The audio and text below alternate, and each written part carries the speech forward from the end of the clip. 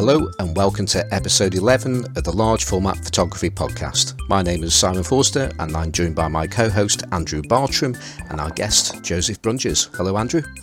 Hi Simon. And hello Joseph. Hi Simon. Right, now first of all, I just want to thank Richard Pickup for being our guest in episode 10 2 weeks ago and for taking my understanding of the zone system through the 50% barrier. Although when I say through the 50% barrier, I think it should be more of a case of it's still above 50% because I think at the end of the episode it was about 75% and it's been downhill from that point onwards. So I'm getting there, and that was a big step forward. So thank you, Richard. Okay, so on to this week's show. Let's go to Andrew, and perhaps what we'll do, we'll have a chat about what the three of us have been up to, and then we'll take it from there. Yeah, well, what have I been up to? I probably need to go in reverse order because as the days go back in my memory, I'll probably forget. So I got in the darkroom last night and I contact printed an X-ray sheet onto some resin-coated paper. And I then noticed this morning that James Guerin had shared a print that he did with the same negative. Not the same negative, the same film stock. And his was just so much better than mine. But I quite like my sloppy approach to this because I think my picture looks like old Polaroid or maybe some tintype picture, which is very appropriate with our guest on today. So I quite like my sloppy workflow with dealing with this X-ray film as leading to these really quirky results. So I did that. And I'm recovering my Pentax 6x7. I know it's got nothing to do with large format photography, but I was on the verge of selling it, and the gentleman who shall remain anonymous can't now buy it, so I'm going to collect it back from him. So I'm pleased now that obviously fate has intervened, and I'm not going to be selling my Pentax 6x7. I'm going to keep it. And I've been working on a pinhole project, which again is nothing to do with large format, called Hotel Ghosts. Well, actually, I was just going to say, don't you say anything about Hotel Ghosts. No. I won't. I know what you're going to say. Well, no, actually, I was going to take it a little bit back to the work, as Mike Gutterman would say, the working man's medium format camera, the Pentax 6.7. So, you thought you sold it. It's now coming back to you, and you're happy about that fact. So, I am. What is it that's made you happy about that? Because I didn't really want to part with it, but I knew if I sold it, I could get a decent sum for it. And with, just in my situation at the moment, I could do with a decent sum. But I'm happy not selling it really, because it's just lovely. One of my main concerns with that camera is if something does go wrong with it, is getting it fixed. Because there's a Pentax guy, he might now have retired down in London in what's called Pentax House. It's the old Pentax headquarters in the UK, and tucked up on floor number 5 of Pentax House is a guy in a little room, and he's in his 60s, or he was when I last saw him a couple of years ago, and he fixes Pentax cameras, but he struggles now because it's getting spare parts, it's scavenging old cameras, and he has had my Pentax 6.7 and he gave it a bit of a CLA, and there was no issues with it, but he did say that he's struggling to repair such things. So I think once it goes, I won't be able to afford, with the sky high prices of these things now, I don't think I'll be able to afford to replace it. So I'm going to just enjoy using it. If it does pack up at some point, then I'll sell the nice 105 lens I've got with it, and I've got a 55 SMC what do they call it? A super Takuma. Super multi-coated. That's it, yeah. Takuma. But it's the SM. I noticed that Mike Gutterman had it written fully out on his lens, super multi-coated. I've just got one that says SMC, which I think is later. Yeah, that's right. Yeah. I've got the little brother of the 6.7. I've got the Pentax 645N. Yeah, and I love that little camera. I've often looked at those as well, but I need to offload stuff really, and that I was going to start with a Pentax 6.7. It's the second time I've nearly sold it, and it keeps coming back to me. But I could just take off the waist level finder and probably sell that for a few bob, because they're not cheap. So so I did that. What else have I written down here? What have I been up to? Contact printing. Well, there was you just mentioned it about that photograph of you and your twin sister that you took on. Don't you start as a pinhole photo. What, Charlie Dimmock? Yeah, that's the one. I think for our listeners, they probably need to head over to the Lensless podcast to see that photograph. Although you won't see my comments there because I made my comments elsewhere. But if you do want to see Andrew's twin sister, then just check out the Lensless podcast. Joseph won't have a clue what we're talking about. Oh, that's good though. Joseph, as I work through my last few months of a job that I've been doing for 30 years, I stay away once or twice a week normally, and so I'm just taking my little no reality so subtle pinhole camera with me. And normally loaded with HP5 because that gives me just the right kind of exposure time. And I'm doing a little series of self-portraits called Hotel Ghosts. Yeah, I've seen some of them on Flickr. Yeah, I've done 4 now. I've got another 5 or 6 scanned and ready to go, and I've got some more in the camera. And the idea is that people think, it must be lovely staying in all these hotels, going out for meals, having a beer or something in the evening. And after 30 years, quite frankly, it wears a bit thin, and I'd much rather be at home with my family. And I really don't like it, and I've not liked it for a long time. And I thought, well, how can I express that? And pinhole is just one of those. I suppose it's a bit like the older processes, like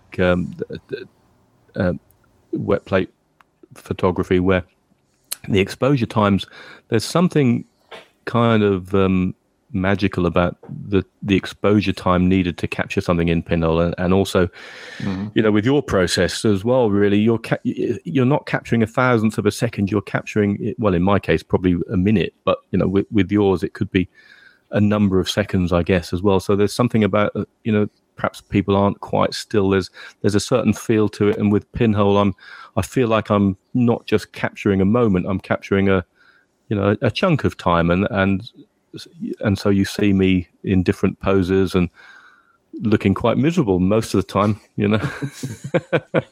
which I am. That's me. I'm just miserable. Right. What have you been up to then, Simon? Well, the first thing is I decided that I needed to bite the bullet and get myself a decent wide-angle lens for my Meridian camera. And I think the biggest, there's two issues that I've got with lenses for that camera. One of them is reliability. And can you trust the shutter speeds?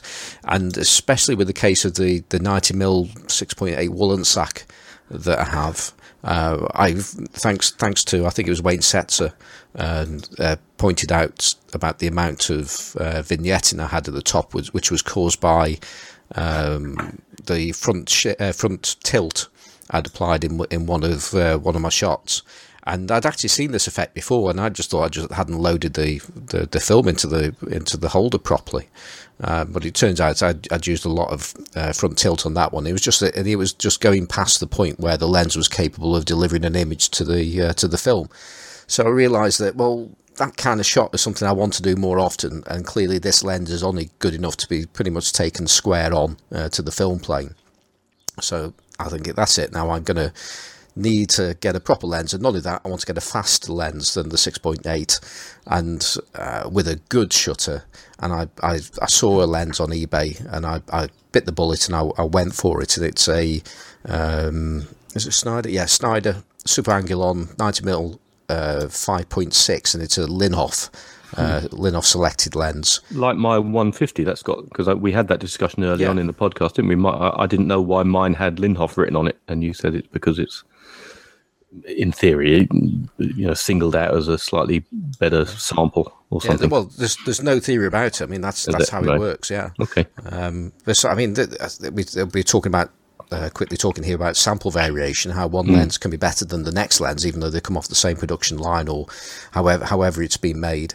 And this is something that's gone on for years. I mean, Stanley Kubrick, for instance, he used to have Zeiss would they would send lenses to him, and he would select the one or two that he wanted and send the rest back. Wow. Yeah, so this is nothing new, and it's not folklore. It is how it is. And so Linhof would select things, and Sinar select things, and I'm sure there are going to be other companies out there. I mean, Alpa on 35mm, they would throw lenses back at Snyder or Switar or whoever were making them because they just weren't good enough. So that was the lens I got, and it came with a.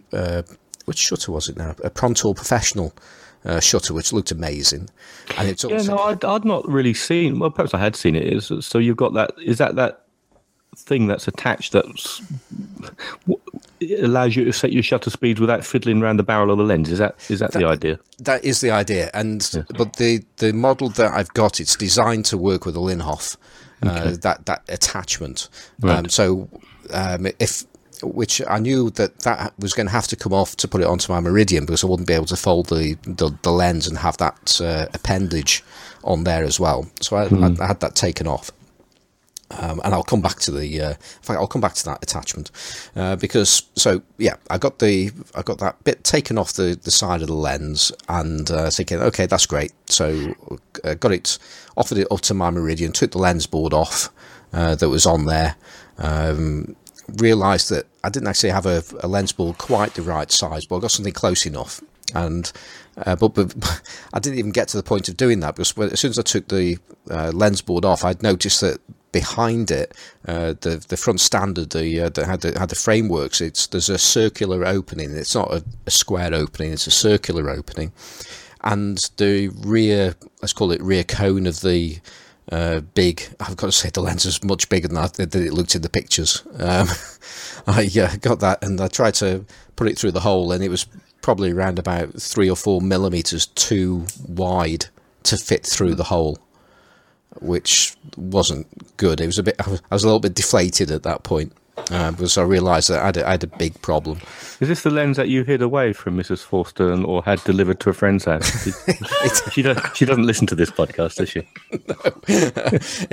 It may have been delivered to my father's house. So I thought, okay, I'm not going to get beaten because the rear part of the lens can be unscrewed, and I looked at the bellows just to see if I could actually just take the bellows off the front standard, but they're bonded, and so I wasn't not going to mess about with that. Because the bellows are the original in really good condition. It's a 1949 camera. So I thought, okay, God, sorry. Could you take the ground glass off the back and reach through that way, or that's exactly where I went next. And the answer is yes. But there's a huge but, and that's you can take it off, but it's held on with a couple of spring clips, one on either side. They're not particularly big, and they're certainly not designed to be used regularly. Yeah, so it's the kind of thing you would do at home or in a workshop to change it, and then you would leave it that way because you shouldn't go there, if you like. But anyway, so I pop the things off. And again, it's not the kind of thing you'd really want to do in the field, but you could do it. So took that off, and I then mounted it by putting it onto my homemade lens board, which was made of wood and is actually a little bit too thick for what we actually needed for the way that the retaining ring would hold it to the board. But I've just about managed to get the thing on, and then the front fell off, and I realised that it's just wholly impractical to go out into the field and actually just take this thing off. And I would have to take it on and off each time I'd use it, because the other part I hadn't reckoned on, because the lens was so much larger than I expected it to be, was it would be then impossible to actually fold the camera back up, because it looks a bit like a speed graphic. It's a technical camera, but it looks like a speed graphic, and it would mean I'd have to have the thing either open all the time in my bag, or I'd have to take the lens off every single time I wanted to close up and pack it up. So I'm a bit confused here. Maybe I just missed something. But with my Toyo camera, mine folds up without the lens on. It does really. So I just take whichever lens I've got on, I take off with its lens board and put it in a lens wrap and fold the camera down. So what did I miss something here? Why can't you just take the lens board off this camera? Because the back of the lens, which protrudes into the bellows area of the camera, you can't actually fit that through the opening in the front standard. So really? you have to, so you've got to take the ground glass off to get at it. So you go at it from both sides. And, well, you got a nice lens anyway. exactly, and that's, I mean, the silver lining on this is that I've got a Sinar F2, which I'm not making as much use of as I need to, and it's perfect on that. So I ordered a Copal 1 shutter, not shutter, sorry, board. Although it's an Inca board, not a Sinar, because I couldn't afford a Sinar board, and that turned up the next day, which was great, and I've fitted it on that, and I also realised that I could really do with this appendage going back on the side of the lens, because I think that actual lens was pretty much, or that shutter was designed to be used with that thing. Because there's some functionality, it just works better with it. And what it does, it's designed to sit on a Linhof, so that, which is obviously smaller than my F2, so that part of it would stick outside of the standard, so you'd actually be able to see it from the side, and you could actually see the aperture setting that you were at. Yeah, that's great. I do struggle, I have to say. I'd like to talk about that in a minute. Seeing the ring, especially with my dodgy eyesight. Yeah. Well, it'd be really useful on one of those. The downside is it's the board on the Sinar it's too big, so you can't actually use it in the way it was designed. But it's got another feature on it.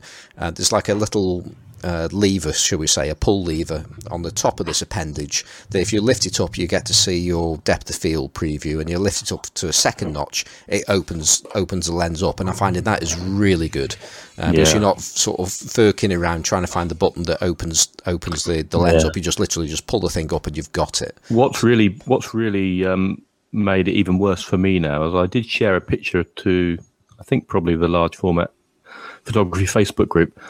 I've been after a recessed lens board for my Toyo 45A, because when I shoot with my 90mm Fuji f8 and I have my 6x17 roll film back on, I can't close the bellows enough. I need the recess because this film holder sticks out quite a long way at the back. So now I've got a recessed lens board, which I think is probably 14mm or something like that. And I could have had one from Hong Kong, I think, for about 50 quid, or some original ones I saw for about 70 or something. Anyway, I found a guy in Italy who was 3D printing them for £14 delivered, or I might have paid £2 delivery. And I thought, well, I'm not wasting a lot of money, so I took a punt and got it through the post, and I stuck it on the camera, and I thought, well, I have enough trouble seeing the F setting and working out where the shutter release is and all that stuff on a normal one. Now I can barely see anything. So I put an appeal out saying, surely there must be some little right angle adapter that I can use to connect the cable release, and of course there is. And then Mike Walker, good old Mike Walker, chimed up, and because he had some for sale, and then I think he kind of, Mike, you suggested that my recessed lens board might not be light proof, but it is. I've taken it in the darkroom with a strong LED light in, and I waited 5 or 10 minutes for my eyes to adjust, and I can't see any light coming through. So so I've got this recessed lens board, but I find it really hard to read the settings. But I guess that's, what do you do? It's a recessed lens board. Any hints and tips for me, Joseph or Simon? Well, I guess no. I have a Chamonix 4x5, which has their bellows has it's kind of a hybrid. The size bellows you have can also help. Yeah. If you're shooting really wide, a lot of people go to a bag bellows. Well, you can do that with the Sinar. When I had a Sinar, I had a bag bellows. That was what I liked about it. The Sinar system, the F and starting off with the F. It's so modular, isn't it? You can mix and match. You can put bag bellows on, and then that bad boy closes up really close, doesn't it? Then. And I've got a 90 millimeter, two 90 millimeters, sorry, two lenses. One's the 6.8 Linhof one, like you guys have, and the other is I got my hands on a Kaltar, which I think is kind of a cheaper Rodenstock lens. It's a 4.5 90 millimeter, and that thing's the massive front on the big and honking, but the rear element doesn't seem to be any bigger than the one that you've got there, trying to mount on your Meridian. Is that what it is? Yeah, that's right. Yeah. That's right. But that little extra baggy part of my Chamonix bellows is just enough to make sure that it doesn't get in the way, and there's no problems with getting it in and out of the lens. I think I'm just going to have to put up with it. I'll get one of those little adapters to allow me at least to use the cable release. And I think I'm so badly short-sighted, I find that if I take my specs off, I can then get quite close to things. So I don't really need a focusing loop much, because I can go under the hood, take my glasses off, and then I can focus within about an inch and a half of the screen. So yeah, that's good. Being challenged with my eyesight is a bit of a result. Yeah, I can certainly help with that. So I'll put up with it. I think my recessed lens board. Yeah. I was going to say the other thing about going for this huge lens, which I just didn't realise how large it was, is because I wanted a brighter viewfinder, because I've been struggling using that 6.8 lens, and I posted some pictures in our Facebook group, Large Format Photography Podcast Facebook group, showing some comparative brightness of the Sinar ground glass versus my Meridian, with the woolen sack versus the whatever it is. Have I said it's Schneider? Yeah, it is a Schneider. The super Angulon at probably 6.8 and certainly at 5.6, and it's noticeably brighter. But I still find I'm still struggling a little bit. But I think I'm going to have to actually get myself a proper dark cloth instead of this blanket that I'm carrying around that's letting light in underneath. So with some, I don't know, what are you using, Jason? Well, I started out using two T-shirts, one black T-shirt and one white T-shirt that I had them, stuck inside each other, and then I would stick my head through the hole in reverse, and then cover the back of the camera with the open part of the shirt, and that worked really well for a long time. Then I finally broke down and got a larger dark cloth. You end up wanting one bigger than you think you need, because if it's too small, then your head's too close to the glass, and you can't really compose as well as if you can pull your head back a little bit and really see the whole image, especially with the larger formats like 8x10 and 11x14. You need a lot of room under there to be able to kind of see everything and see the corners and everything and all that. Yeah, that's a good tip, that is, because I do see them every now and again, and I'm thinking, I can see how size matters there. I think the one I use for 8x10 and 11x14 is a Harrison. They make those. Harrison also makes those changing tints that you can get that kind of look like space age silver on the outside or light tight on the inside. Yeah. Do you go for lightness, or never mind the quality, feel the weight approach? Well, I'm just still experimenting. I mean, I've been doing this a while, and I'm still trying around. The T-shirt was perfect for 4x5 in the beginning, because it was just, it was nothing. You could ball it up and throw it into any kind of bag you needed. Yeah. My second one was from a company that makes the Beyond the Zone system. Yes. Tubes. Yeah. And it kind of has an elastic side and then an open side with Velcro, so you can put it around the back part of your camera. So it really keeps the light out, which I really like. But then I would end up changing the movements by trying to pull it off the back of the camera before I put the film holder in. I have one of those, and I had it imported from the States from exactly that same one for the 4.5, and I have a love-hate relationship with it. It's really light, but it takes quite a bit of stretching over the back of my Toyo, and I invariably end up shifting something when I, like you say, Mm-hmm. So what I've done is I just invert it. So I put my head through the small end, and then just use my hands to kind of clamp it up around the back end, and that seems to work pretty well. If I haven't now, I mean, I think a dark cloth I'm probably going to at least buy a third one at some point, because I've actually got a really posh one, a Linhof. It's red on one side, so I look like Superman, and black on the other side, and it's got weights in each corner, so but it's really heavy, that's fine. But I find that just a loose dark cloth, a traditional cloth with weighted corners, so it doesn't blow away in the wind easily. I find that idea most versatile, but it's just a bit heavy, really. So I think I want something. There are some others that work with drawstrings, aren't there, that you can pull around, and I think I'm not sure whether there is a perfect solution to this. Really, it'd be interesting to see what our listeners think. If we can, so folks, if you're just share pictures of what dark cloth you're using in the Facebook group, including you, Joseph. You share yours as well. When we start talking about the wet plate stuff, I'll talk about what I use for a shroud for my. After we formally introduce you mean? Oh yeah. Well, we're still away from that.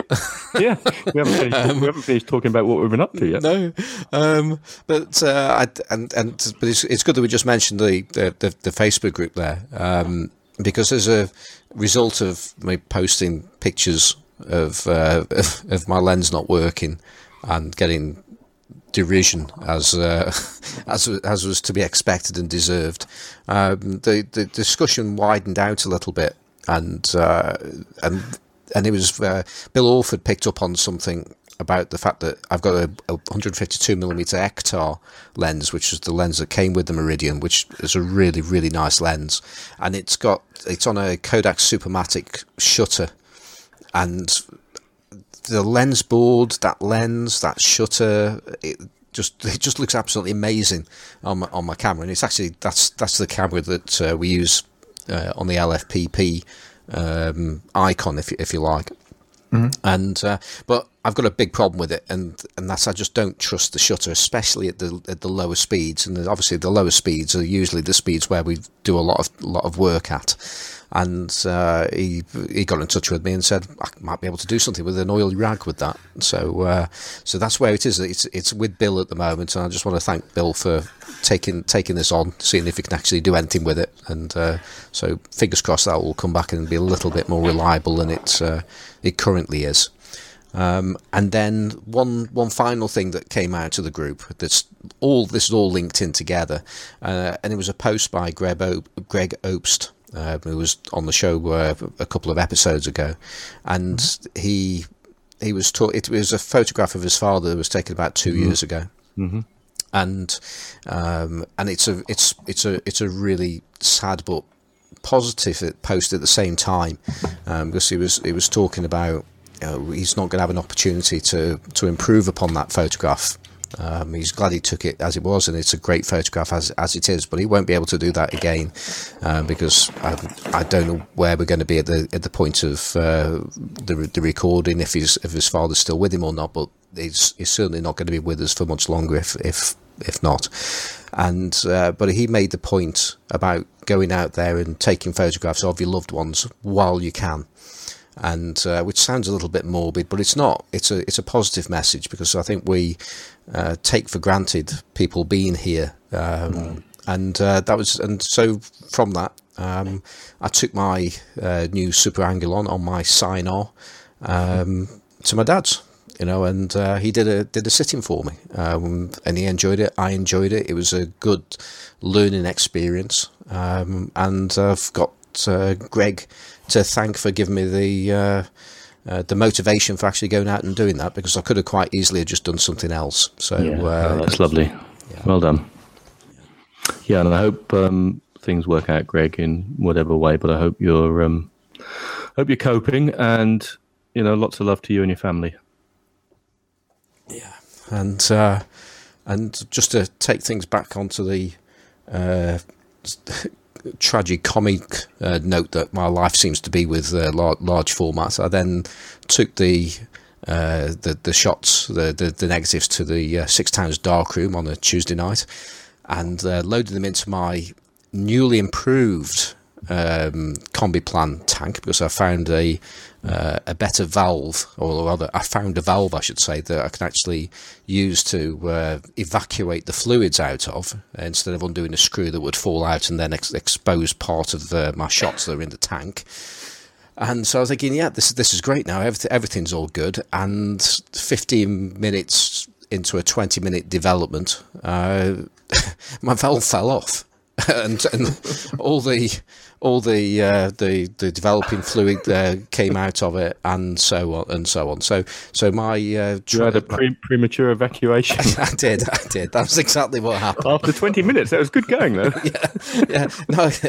So I've not looked at those photographs yet, but it means I will be doing another sitting with my dad, and I'm looking forward to doing that. So another thing learned, I just need to super glue part of my tank now, because that's the thing when you're using old equipment, it eventually fails. You're such a tightwad. Why don't you just go and buy a new bit of kit, and support some of these many people out there, the Mod 45 or the SP 445 tank or something. Come on, for goodness sake.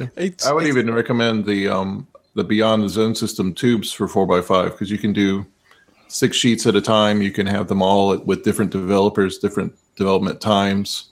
It's incredibly versatile. And if you want to just do a couple sheets, you don't have to wait till you have enough to fill one of those tanks to do it. And the amount of chemistry used is very minimal. I think it's 60 milliliters per sheet. It's very, very minimal. Joseph, I've made a note of those things, and I'll do a link in the show notes to Beyond the Zone System and the tubes and the dark cloths. Well, I started using them because I was shooting the Rolly RPX 25 in 4x5, and that, if you've ever held that, it's the thinnest film I've ever touched in my life. I mean, it just would not go. I used to use a Mod 5.4, and it would not fit in that and stay in the little teeth for that. It was so thin, it would just. Yeah, that's the problem with that. If you, depending on the rigidity of the film and how vigorous you are with your inversion, you can dislodge the film out of the little fingers, can't you, if you're not careful? But I highly recommend that, Simon, because you scratch-free negatives every time, and it's very easy to fine-tune your development to the exposure that you made. You guys were talking about the zone system last time. It's designed for that, so you can you can do it all at once, so you can just leave some, spinning longer than the rest. I've got to say, you had me at 60 milliliters and 2 at a time, or a single sheet. I mean, that's incredibly attractive, because I'm using something that I really need to do 6 at a time and use a minimum of a litre of fluid. So, and being the tightwad as it's been pointed out. Well, it's good for tightwads. You get exercise while doing it, because you're having to basically manually spin the tubes in a water bath the entire time. So you'll be busy. You'll feel like you've done something at the end. Well, that's the thing about development anyway. I mean, if you've got to go back to it for 10 seconds out of every minute, you've always got to do something with the tank. So you may as well be doing. There's not really much in life you can do with 50 seconds every minute, is there? So you may as well be doing something all the time, I guess. Anyway, that's my week done, and what have you been up to, Joseph? Well, it's been really quite hot here, so I haven't been doing any wet plate stuff outside. The collodion that I use boils at about 95 degrees, and we've been in the low 90s, so it's not. I'm kind of a 2-season wet plate shooter as far as shooting outside. I'll shoot in the spring and I'll shoot in the fall, but not so much in the summer. So I've been doing a lot of indoor work. I've been shooting still life of shells. One of my favorite photographers is a photographer named Andreas Feiniger, and he did a lot of work with shells, and he had this way of making shells look bigger than they were by putting a sky background behind it and kind of shooting up at it in a little sandbox and everything. So I've been playing around with that this week. To get the magnification I needed to bring these shells to life, I'm using my 8x10 camera and reducing it to 4x5 and racking the bellows out to get it all into a frame and shooting up at it makes it look bigger too. But that's kind of what I've been doing this week. I like doing still life when I can't go outside. That's trying to come up with a reason to shoot when the weather's not pleasant, either raining or something. It's nice to be able to do stuff, set up a little lighting setup inside and play around. It's also better than shooting portraits because they don't move. Yeah, they can't talk back. They'll stay in the same position no matter how long you leave them there. It's a nice alternative. It doesn't seem to be a much pursued art form, still life, and I mentioned him not on every show, but quite a lot. John Blakemore, UK, very talented photographer and printer, did a whole series of still lives on tulips. That's what he was most famous for. And I've held one of his fiber prints of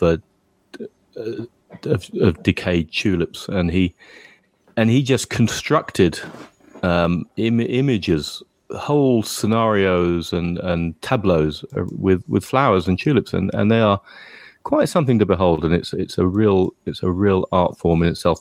But we can come on and talk about that. Should I introduce Joseph formally, and then I think so. He's tantalizingly dangled references to wet plate and other things in front of us, so we can ask perhaps him to explain himself fully. But Joseph Brunjes, welcome, sir. You're very welcome.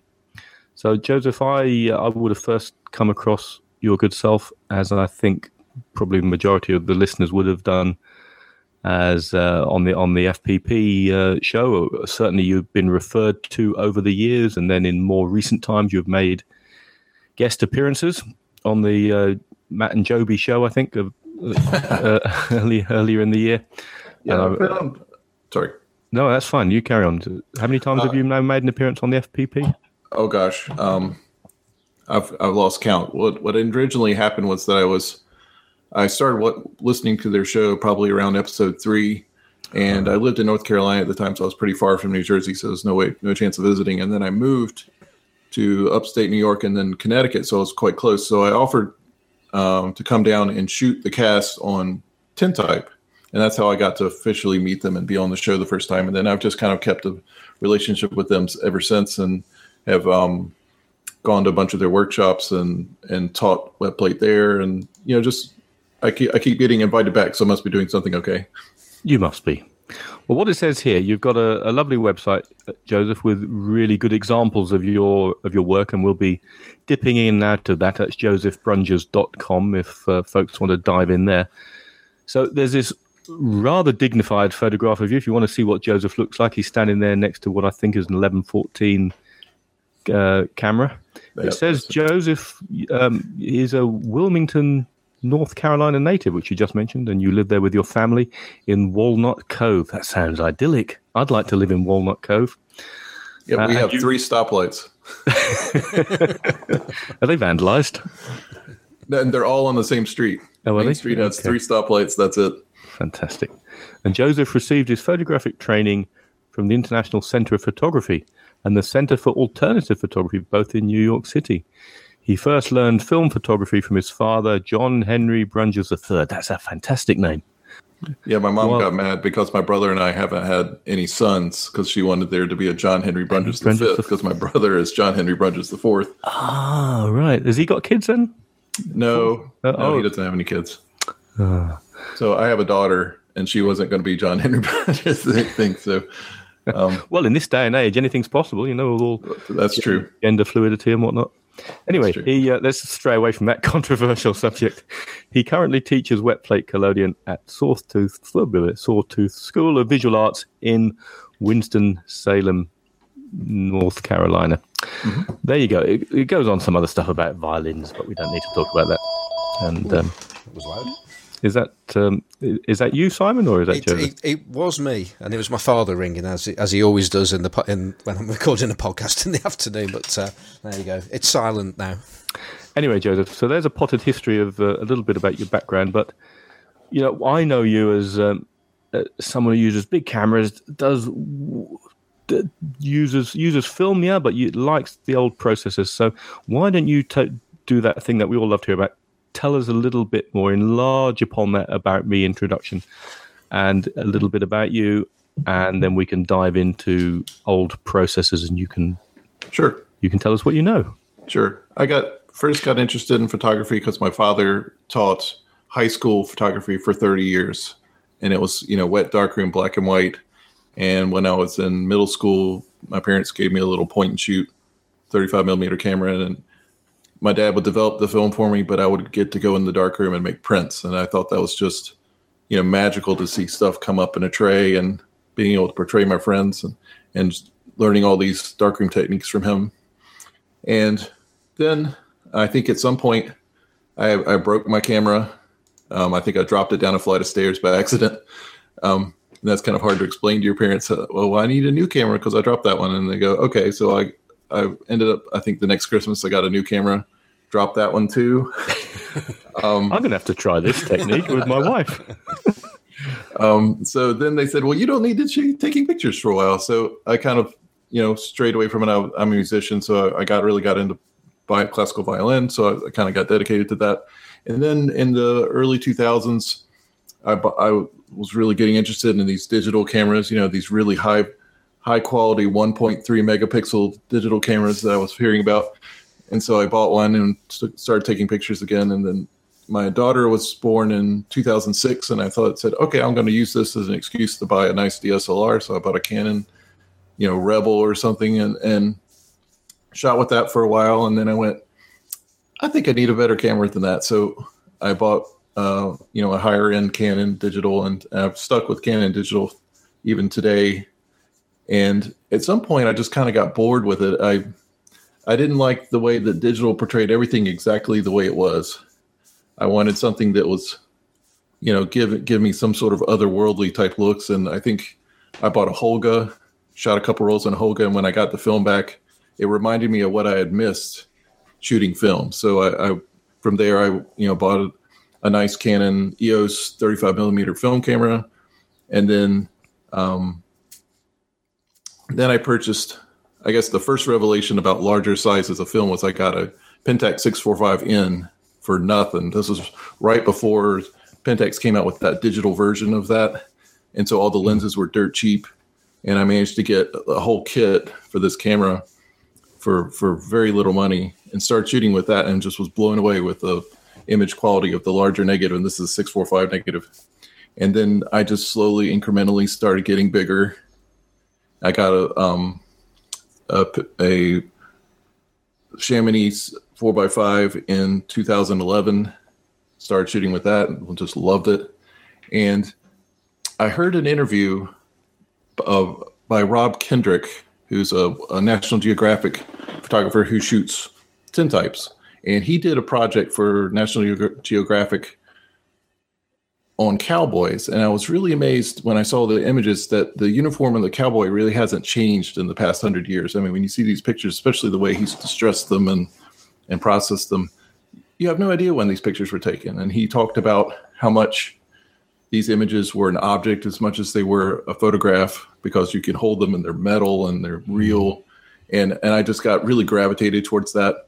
At the same time that I heard this interview about the tintype portraits, I had a photograph of my daughter stolen on the internet and being used all over the world for different things. It was a postcard in Turkey. Postcard in Turkey. It was a motivational poster in Spain. It was being used for piano lessons in Asian countries like Thailand and China and things, places where there's no copyright laws where I could go after them. It was even being used domestically as avatars on Facebook and Twitter, which those I was able to get removed, but people didn't seem to understand why I was upset about it or concerned. And that just really made me push towards making something that was hard to reproduce. Like when you see scans of tintypes on the internet, those are really just kind of ghosts of the real thing. When you hold a tintype and you're able to angle it in different directions and see the different coatings of the chemicals on it and the way they affect exposure, it's an experience you can't get on the internet. And so that's one of the reasons that really drew me in. Now I'm teaching. I learned how to do the process studying with Joni Sternbach and Lisa Elmole at the Center for Alternative Photography, which I think now is called the Penumbra Foundation in New York City. I was afraid that, well, my wife said I couldn't learn the process until we had a house where I could store the chemicals properly, meaning a garage, something external from the house. So I went and learned the process finally. I was afraid because I'd heard some of the chemicals were kind of crazy, and I think cyanide was involved. I was worried about all that, but it turns out that they're actually a lot more workable than you would think, and they're not so crazy as long as you respect them. The collodion has ether in it, which is explosive and can knock you out. The silver nitrate can blind you. It looks like a clear liquid, but when it touches organic material, it turns brown. So when I do the process, I just basically look like a... Sorry, Joseph, you store it all in lemonade bottles and tell the kids, don't drink this. Is that right? Right. Well, luckily my daughter's old enough to where she's been pretty good about steering clear of myself. She's at that age where she doesn't want anything to do with photography because I think it's cool. Yeah. Yeah. So she doesn't want me to even take her picture unless she dresses up or something. How old is she, Joseph? She's 13. Oh, she'll get past it. My daughter now thinks I'm kind of cool. She doesn't listen to this podcast, so she'd deny it, but she does really, being an old film guy, you know. Joseph, do you want to just take a step back and define some of these terms? Because I'm very conscious that we haven't, This is an area we haven't covered before. So you mentioned tin type, you've mentioned collodion. Now, there's other terms like wet plate photography, dry plates. Could you just sort of sum that up for us and define some of those terms and perhaps, if you're able to, place them in some kind of historical context? Sure. The wet plate process was invented in 1851. The general term for a number of processes all fall under the umbrella of wet plate. So wet plate collodion includes tin types. It includes ambrotypes. I'll describe what these all are in a second. And glass plate, wet plate negatives. Yeah, those are kind of the three. There's a fourth one, which is called opalotypes, which is on a white surface, but that's kind of more obscure. So a tin type is an image on a piece of metal, blackened metal, and ambrotype is an image on glass. And those two both require a black background in order to be positive. So if you think of, since I'm finally talking to film people about this, so this makes perfect sense. If you've had a really thin negative and you've held it in front of a black background and you've seen a positive instead of a negative, that's basically what a tin type is. Yep. What they were trying to do was they were trying to shorten exposure time so they could get faster exposures because the wet plate process is incredibly slow. When you think of terms of ISO, most wet plate tin types, the ISO is anywhere between 1.5. It's just very, very slow, and it requires lots of UV light. It's a very blue sensitive process. The whole process is called wet plate because the plate is required to be wet from beginning to end. It was it was invented because what they were trying to do was find a happy medium between the two competitive processes just before wet plate. And those were calotypes and daguerreotypes. With calotypes, you had a reproducible medium, which was a paper negative that was then contact printed with another paper negative to get a positive. And the only problem with calotypes was that the paper they used was incredibly fibrous, so that by the time you've done all that contact printing, you got a really low resolution image because of all the stuff shining through the paper. Yeah, but it was reproducible. And then on the other end, you had daguerreotypes, which is on a piece of polished silver. It was a one of a kind. It was incredibly detailed, but you couldn't make copies of it. So you were stuck with one of a kind images. Is a daguerreotype what would be often referred to as cabinet prints? Is that the same sort of term? Are you familiar with that term? I think it meant just I'm not finely presented in, as an object in itself, often in like a little wooden frame. Oh yes, yeah, they would do that. They were always in a little box that sometimes had glass and. I might have just invented that, or my mind is playing tricks. But I think cabinet prints is often what they refer to.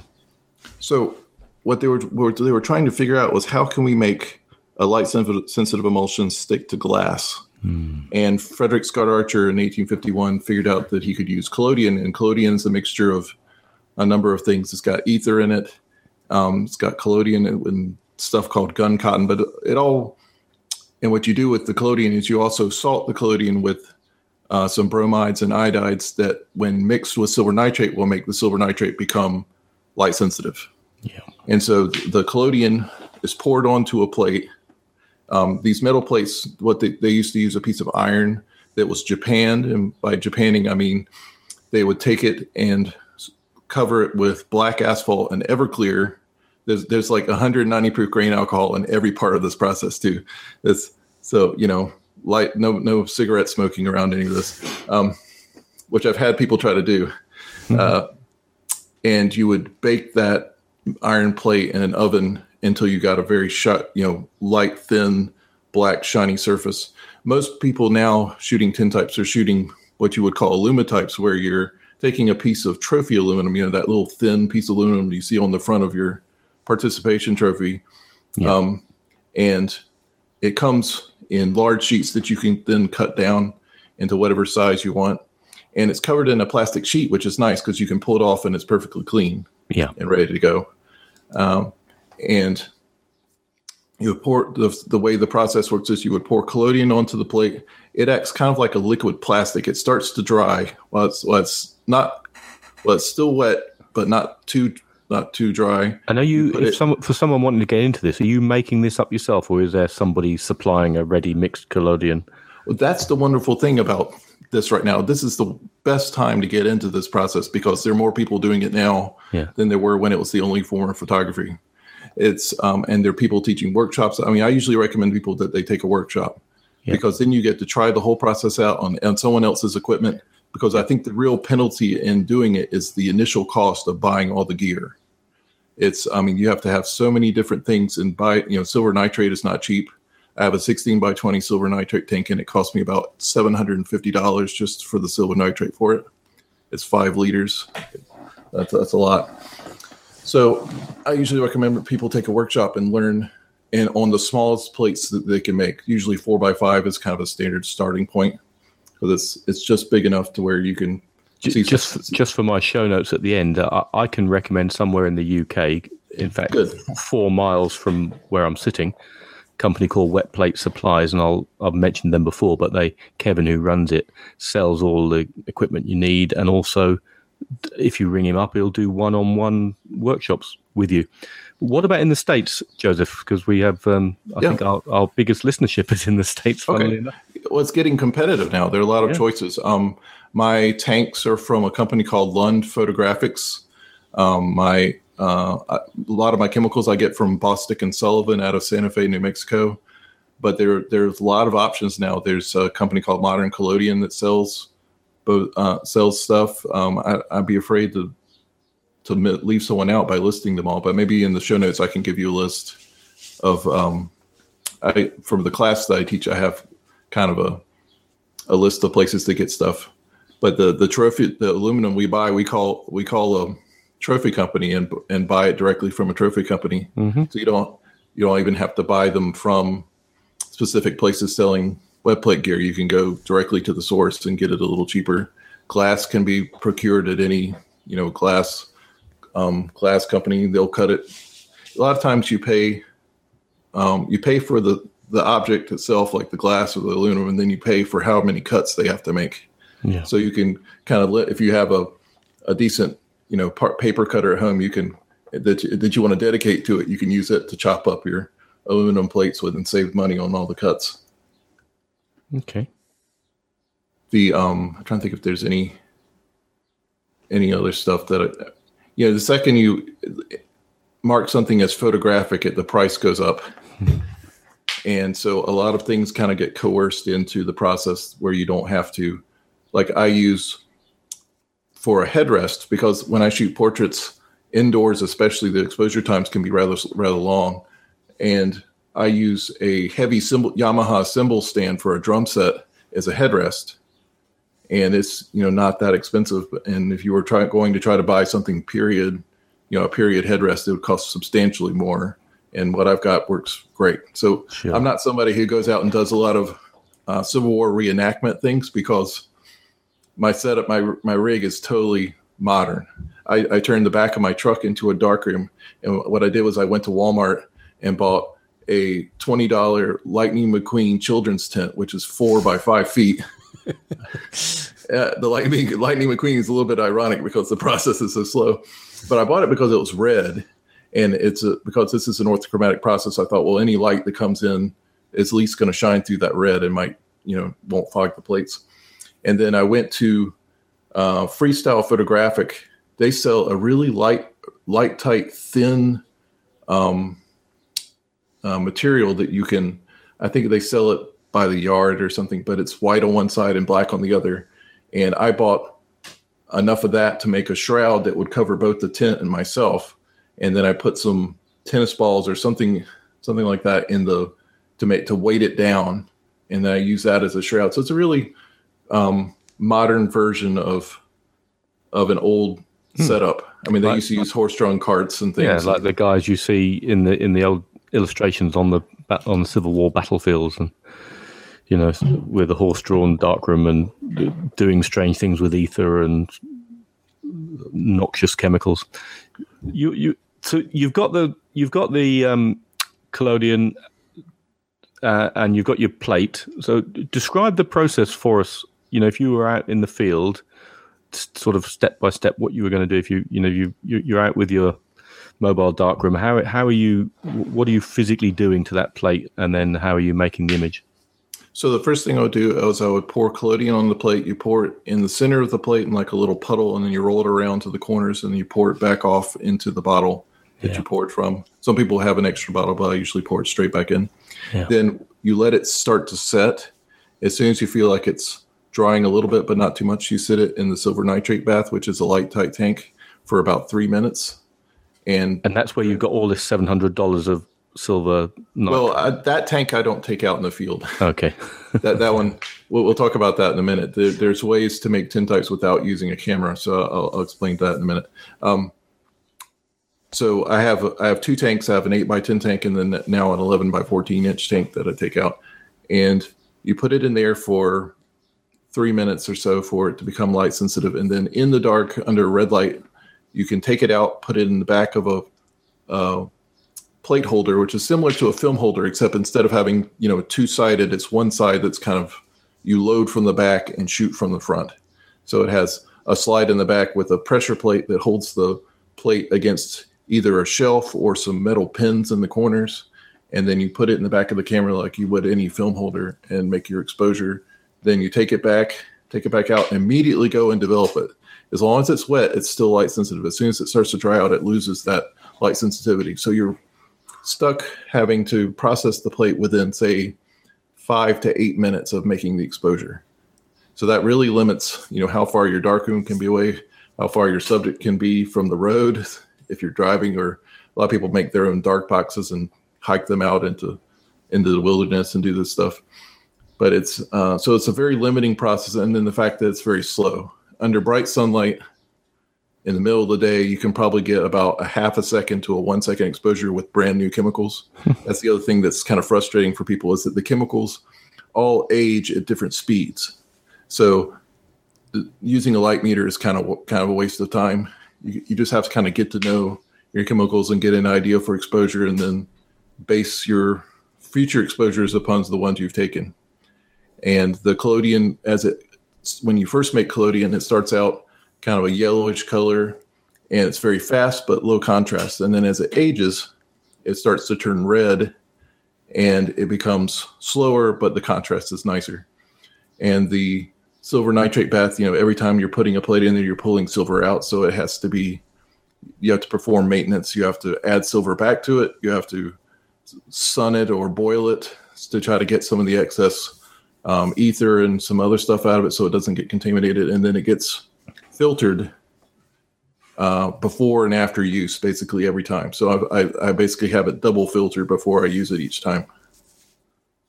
Man, this doesn't sound like an easy process. Well, that's why I said taking a workshop is a great idea, because you don't have to do any of that. You show up, you pour the plates, you go home, and okay, well, you think that's done after you, so you've made your exposure, you go in and you develop it. The developer, you hardly need any developer. It's really, you're just covering the top of the plate with it. And what you do is you pour it on like a wave. You can't splash it in the center of the plate because it will push the silver that's sitting on top out of the way. So you have to pour it on very gently from the side and then roll it around. A lot of times people use a helper tray, which is a little acrylic tray that's a little bit bigger than the plate, that has a lip on it, so that when you pour the developer on it, it keeps it on the plate. There are many ways to develop plates, but that's probably the most popular these days. And you roll it around, and the image will come up as a negative, and you stop the development by pouring water on it. And then after it's completely, the developer is completely washed off, it's no longer light sensitive. You can actually pull it out in the light and look at it.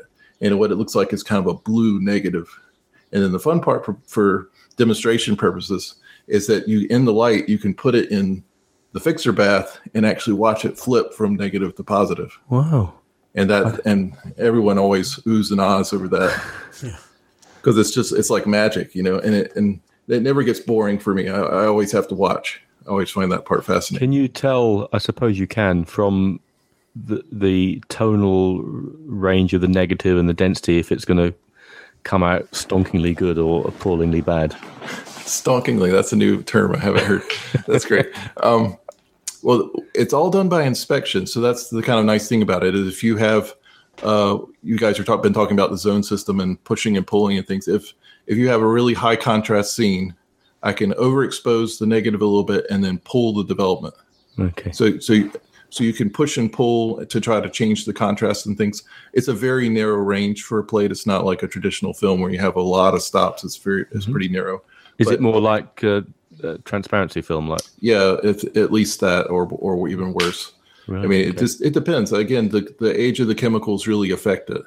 So if you have a 3-month-old collodion, then you're going to have really high contrast no matter what, or you have to expose for a long time to try to pull it back into a reasonable contrast. But the point of when you're developing is the highlights pop up first, then followed by the midtones, and at last the shadow. So you're trying to get some shadow detail without blowing the highlights, and that's a very tricky business because let's say you're outside. If it's 60 degrees outside, if it's 90 degrees outside, that developer is going to work at a different speed. Sometimes you have to go really fast and stop it to keep the developer from over developing. By the time you've reached down to pick up your stop path, it could be too late. So there's a real fine line. You're trying to get as bright a plate as possible without blowing highlights, because a tintype's main flaw is that it's on a black background, so you can't get absolute white out of a tintype. They always are a little bit murky. They require a lot of light to look at them and view them properly. So we're always kind of pushing the boundaries of that edge of blowing a highlight, but not. And so sometimes you're lucky, sometimes you're not. Is that the same when you're using glass? Because if you're using glass, presumably you're not. Are you working on a blackened surface still with glass, or? Oh, well, if for final presentation, yes. When you're processing everything, you would just be, over whatever the color of your tray is. I use a black tray for some of that, so I can at least kind of see it come up in the right. So on the glass, for viewing, you'd put the final image against something black. That's what you're saying. Yeah. Yes. Okay. You can make negatives too, and then contact print those, or even put them in an enlarger and print them. But the exposure times are about 3 times as long. So using glass, going back to your introduction, which I've foolishly now, it seemed a while ago because I've forgotten it. You were talking about either using blackened metal, aluminium sheets, or glass.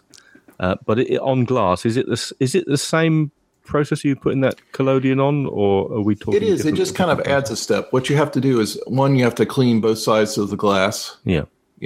And then you have to either file the edges of the glass or use albumin, which is egg whites and water, around the edges. Because what happens, the glass is so slippery that the collodion, the emulsion can actually just push right off. Oh, so you have to make like a little bund area or a little ridge or something. Okay. So I take, sandpaper or a file or something and really grind the edges.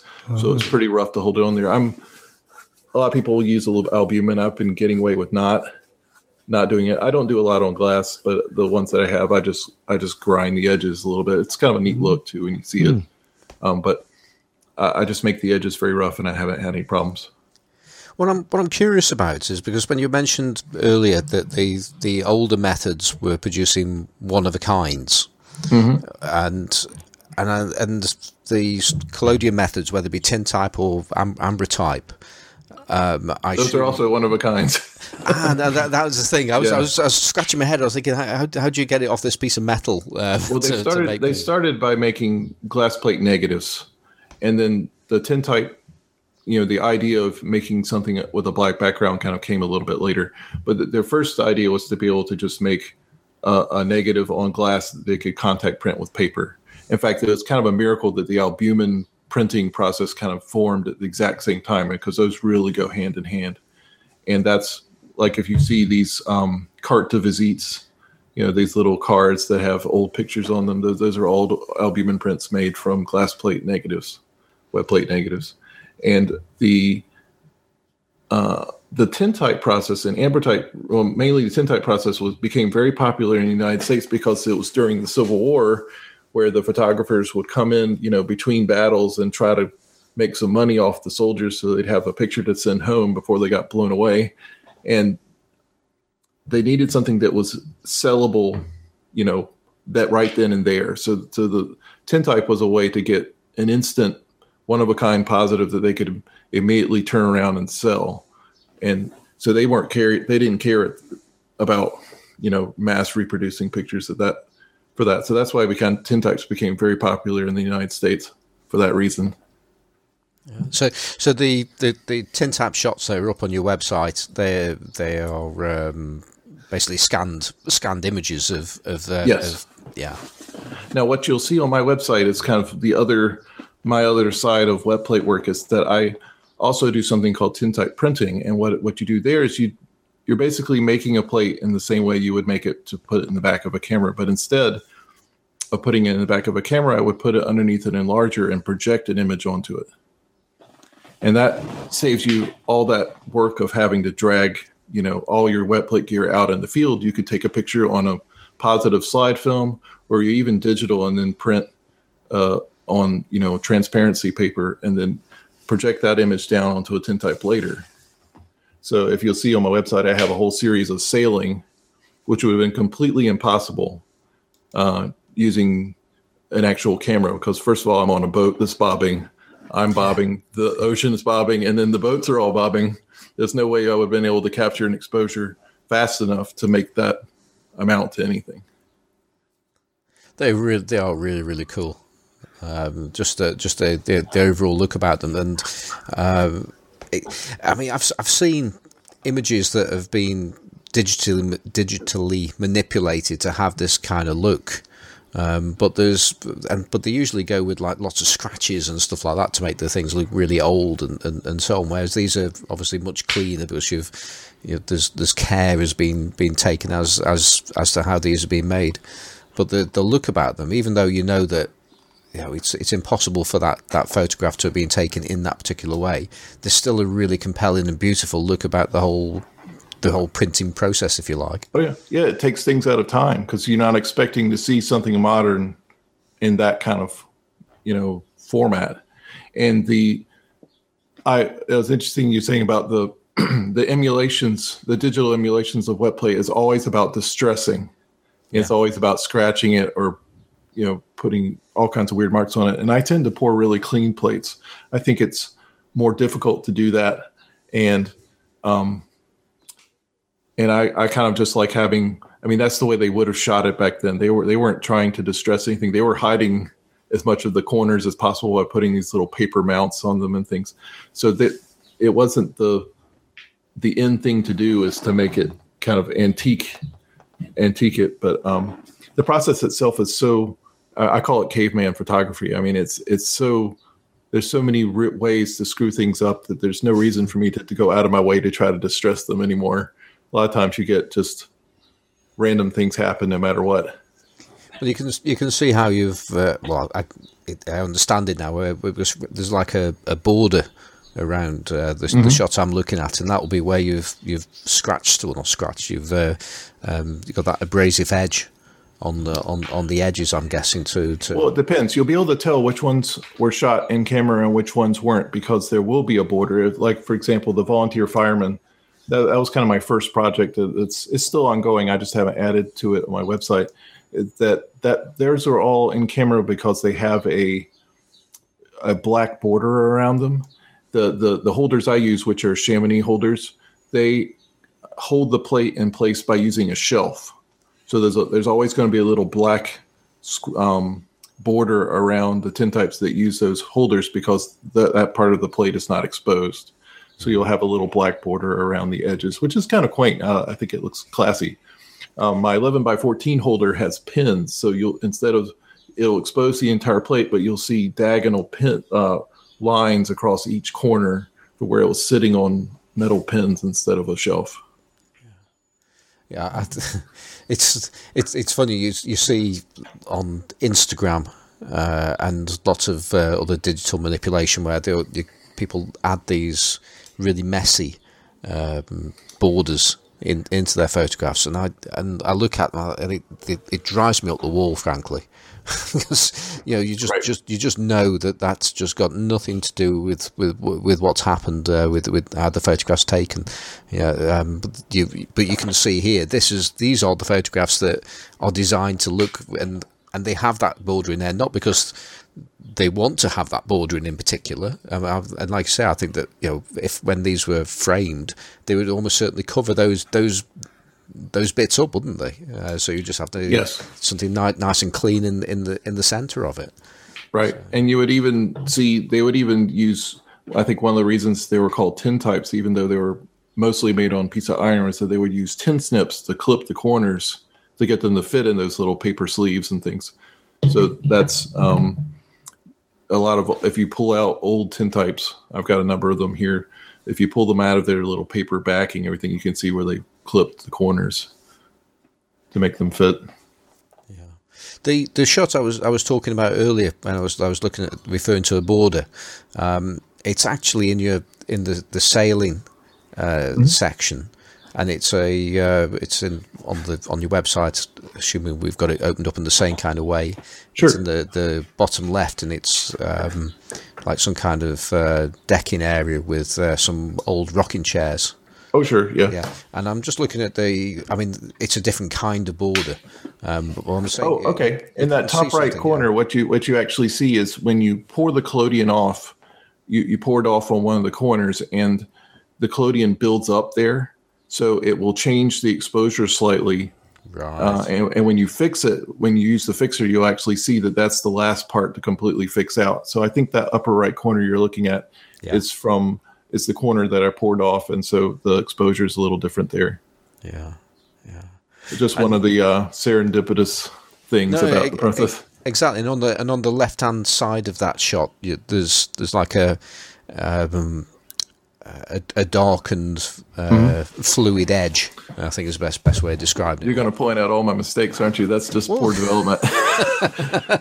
Since everything's done by hand, it's just what happened was I probably poured the developer on from the collodion's pour corner, and when I was rolling around, I didn't get it into the far corner, the bottom left corner, enough at the beginning. The development is really 15 to 20 seconds. So if you don't get it covered immediately, you're going to get development errors or at least inconsistency in the development.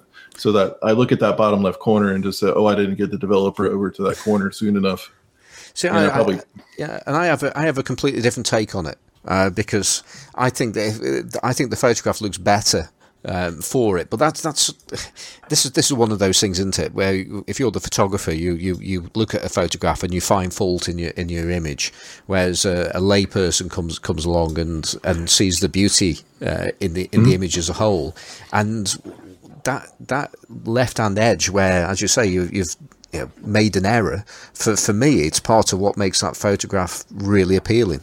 Oh yeah, I'm pretending to be upset about it. It's just it's really a miracle it works at all most of the time. So there are lots of ways to screw up, but the development errors or developing is probably where you see the most errors. If you see like really dark spots or what look like little black islands, then that's where when you pour the developer on, if you don't pour it on as a wave, or if you let the plate dry out too much, it will start to dig into the silver and create little channels instead of actually covering the whole plate. And so you'll have areas of the emulsion that actually never touch the developer because it's set up like a little island instead of floating gently over the plate. So you'll see, like in the bottom right of that sailing series, there's a black circle over this in the right part of a picture of a boat kind of sailing away from me. There's like a little splatter mark where I tried to get developer, but I saw that it wasn't covering there, and I tried to splatter it. But that was the early days. I've gotten a little better about it since then. And that one was actually shot on film. I mean, I started out doing this on, I shot Provia Fuji Provia in medium format for the sailing stuff. And then I've eventually switched over to digital because I just found it was a little bit easier to make plates from it, because you don't have the color bias. If I make a black and white positive on transparency, you can have clouds in the sky. You can control the tones a lot better than if you're working from a color positive. My favorite thing to do actually is to shoot the Rolly RPX 25 and send it to a company called DR5, which I think is now in Iowa. And what they do is they convert your black and white film into a black and white positive. And the dynamic range of those positives are amazing. I mean, just incredible dynamic range. And that gives me the ability to really pick and choose what part of that range I want to make a plate from. And that's probably my favorite way to do it. But the digital positives work out pretty well. I mean, something you mentioned earlier, and about the price of the main chemical in there, or the most expensive chemical in there, the silver nitrate. I'm just wondering, a 4x5. I mean, obviously you're not going to use huge amounts of that chemical, but you're buying a lot of it in to make it economically viable. I didn't mean to scare you about that.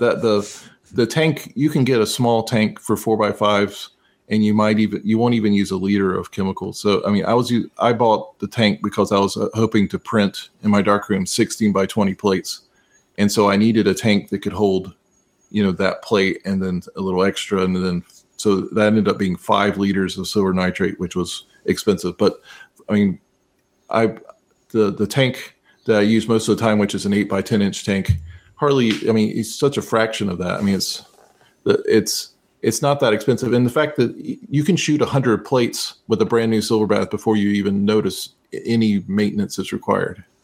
So you can get a lot out of it. I'm saying the initial expense is there, but the maintaining that bath is not nearly, I don't have to keep shelving out money for that, because what you do is you use a hydrometer to check out the specific gravity of the solution. And then as you start pulling silver out of it, that number changes, and then you have to sun it or dehydrate the water in it or something to get that pH back, not pH, but the specific gravity back up to where it needs to be. And so it just requires maintenance, and the maintenance is not that expensive. But the initial shock factor can scare some people away, because you have to buy the tanks. All the equipment is kind of specific, only for this process. You have to buy the tanks. You have to buy the holders. You have to buy the plate holder. You have to buy the plates themselves. You have to go out and get a camera, and you have to buy a lens that's fast enough to shoot this stuff. I mean, the initial shock is there. So the actual silver that's used, it's more of it's part of the process. It's not actually necessarily left behind on the tin type as such. You're actually recovering most of what you use. Is that correct? No, it pulls it all out of the bath and puts it on the plate. So the silver is left on the plate, and you have to just replenish. Like some developers are replenishable. You just have to replenish the silver bath with silver every once in a while. And what I do is I make a solution of it's a 8 to 10% solution of silver nitrate. And what I do is I make a little bottle with. You can buy the silver nitrate crystals by themselves and then mix them with water however you want. And I make like a 30% solution that in a small bottle, and I just add it back until it gets back up to the amount you need and the specific gravity you need. What happens is that sorry, Kyle. It'll dehydrate through time. Like I keep my darkroom. My darkroom is in my basement, so I keep it fairly dry just so it doesn't, damage my negatives or anything. And that dehydrates. If I have it still in my tank all the time, it'll start to dehydrate. And what will happen is the level will get so low that it doesn't cover the plate anymore. So you have to do something at some point to bring it back up. So the solution in the tank is high enough to be able to cover the plates. I kind of got surprised by it. I remember I parked on the side of a road and my truck wasn't level. And I didn't realize I didn't have enough chemicals in it. So the whole corner of one of my plates was blackened because the silver nitrate didn't even touch it. So that's one of those fun things about you learn in a controlled environment indoors, shooting little plates. And I made the mistake of immediately going out and trying to shoot 8 by 10 plates outside on a hot sunny day. And it was just a total nightmare. I mean, I had mosquitoes landing in my collodion. I had the wind blowing things all over the place. It's a whole nother, environment trying to shoot outdoors as opposed to inside. Joseph, your portraits of the volunteer firemen are very reminiscent. That there's somebody in the UK been working on a project, and some folks out there will know who I mean and probably tell me who it is. Working on a project using wet plate photography, shooting portraits of volunteer lifeboat men around the country. So we have the Royal National Lifeboat Institute, RNLI, and they have lifeboat stations all around the UK. And he's been going around for, I don't know if it's still an ongoing project, but it was certainly consuming a lot of his time and making pictures of these lifeboat crews. And this is very reminiscent of that. I don't know if you're aware of this guy in the UK doing that project, or whether you just sort of evolved together doing a very similar thing.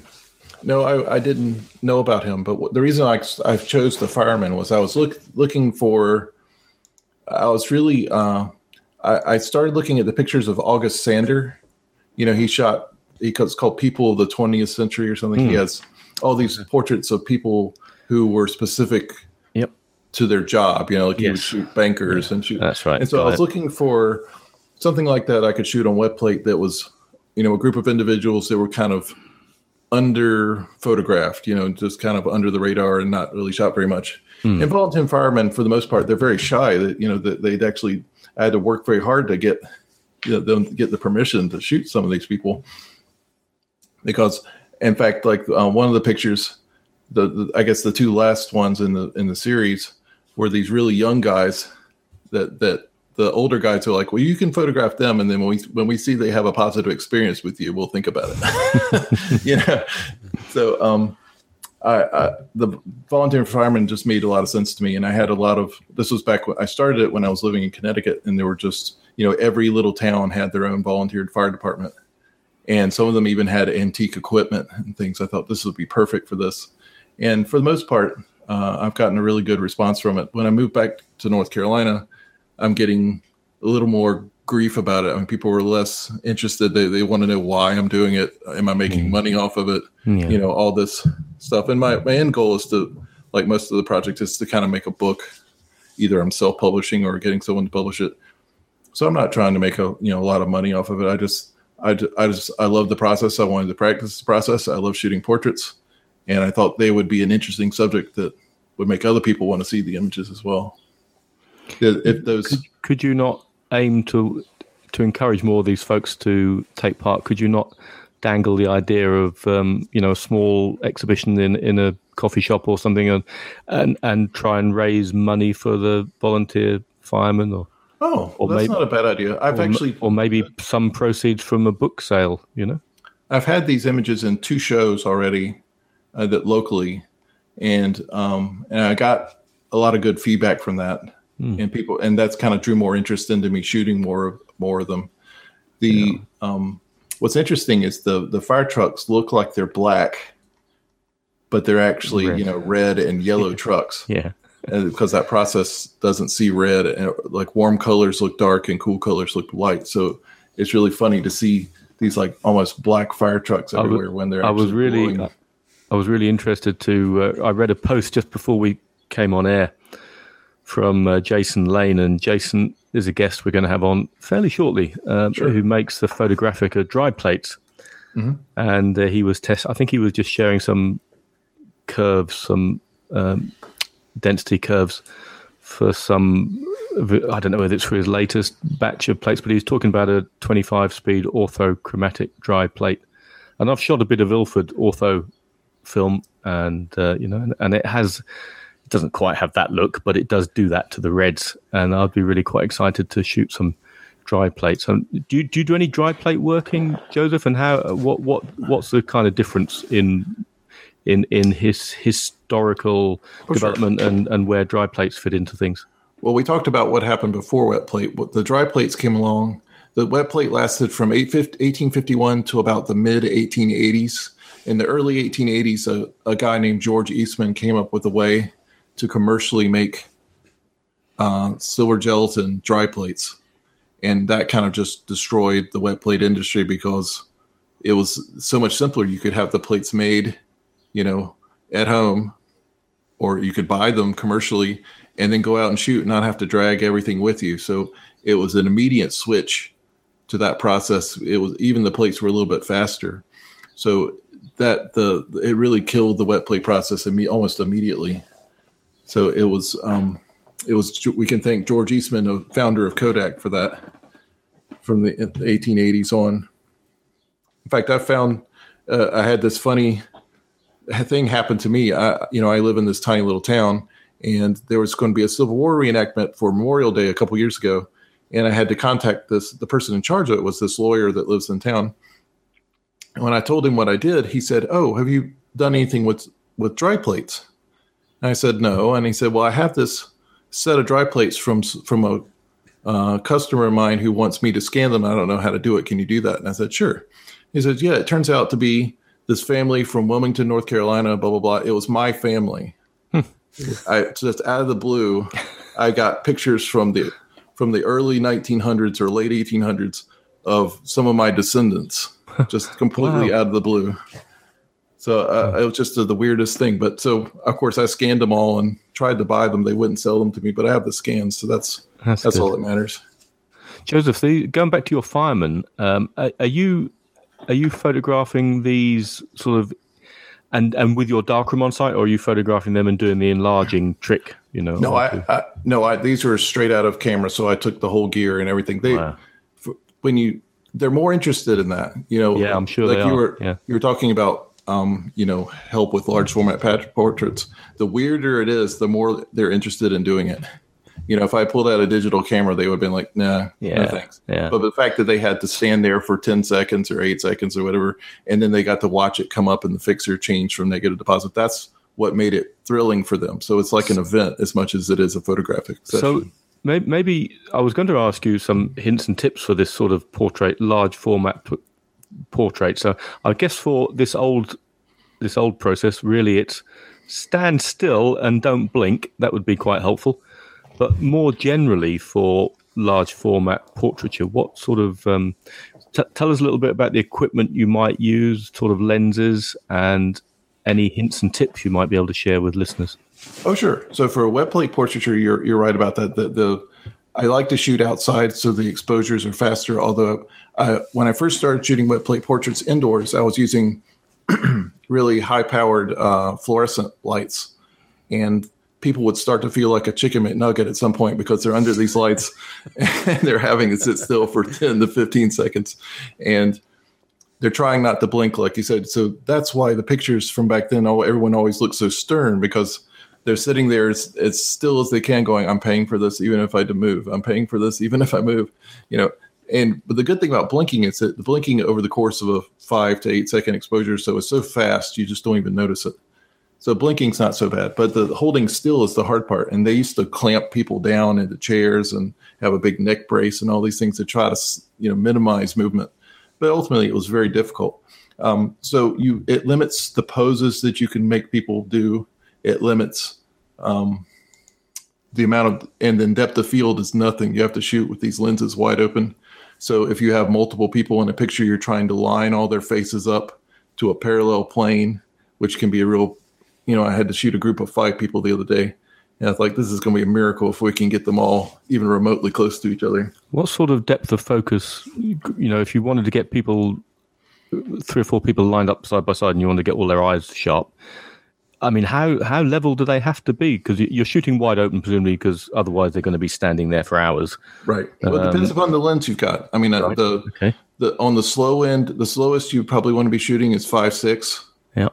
And on the fast end, I mean, I have a copy of a Dallmeyer 3B that was made, in the United States by Eckerd Optics, and I think its fastest aperture is 3.2, which is kind of nice.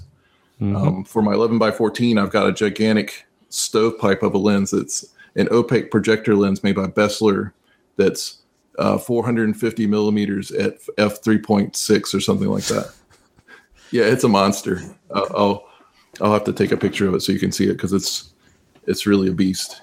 Yeah, I mean, if you can share as many, some photographs of your mobile darkroom would be fantastic, and sure, share pictures of your kit and stuff as well. Because the Lightning McQueen. Simon will get really excited about your lenses. Oh, I already am, and but the other part of that is we've not talked about shutters, and I'm guessing in this case you're just putting something over the front of the lens. Is that correct? You're just using a lens cap for most of these. Yeah, for the old brass lenses that you use for this process all had, Waterhouse stops for apertures, meaning it was a metal plate that slid into the lens that had a particular size opening to stop the lens down, and there was no shutter, so you would put a cap. They used to put their hats or things over the lens cap and then take it off, make your exposure, cover it back up. And because the exposures were so long, that worked, fine. When you're trying to shoot faster, less than a second is very difficult to take a cap on and off. But usually if you're over a second, it's pretty easy. I have used modern lenses, and with modern lenses, it's kind of nice to be able to open and close a shutter. If I'm shooting still life or something, I use a modern lens with a shutter all day long. Yeah, I mean, certainly in some of the shots that you've taken, you can tell that they've been taken with an older lens, because they tend to be quite sharp in the centre, and then they smudge up around the edges. And again, that's what sort of separates those sailing shots from the shots that are done in camera, because the lens technology for the other shots is relatively modern. It could still be 70 years old, but they would still give a different look to what you would be doing with these really old lenses. Oh yeah, well, image stabilization is a major part of that. I mean, most of the sailing shots are just with a 7200 zoom that has image stabilization. And for the sailing stuff, you just have to overshoot because, like I said, everything's moving, so you don't even know what you've got until you get home and review the images.